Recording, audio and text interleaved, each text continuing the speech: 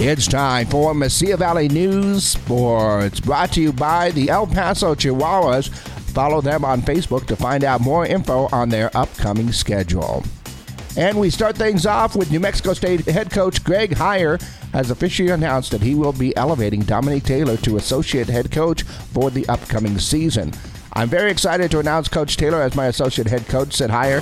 In my first 12 weeks here, DT has been instrumental in helping build this roster, giving me the lay of the land here at the university and the community. The Aggies' new second-in-command joined the program 1 year ago and was an important member of the coaching staff that helped lead NM State to its first NCAA tournament win since 1993. Shortly after, NM State Director of Athletics Mario Mocha tabbed Heiar as the Aggies' 27th head coach in program history. Taylor was labeled as the first member of Heiar's new staff. Since being named assistant coach, Taylor has played a key role in constructing a roster with incredible depth and talent. The Warriors are one win away from another NBA championship. Golden State defended home court with a 104-94 win over the Boston Celtics in Game 5 of the NBA Finals in San Francisco.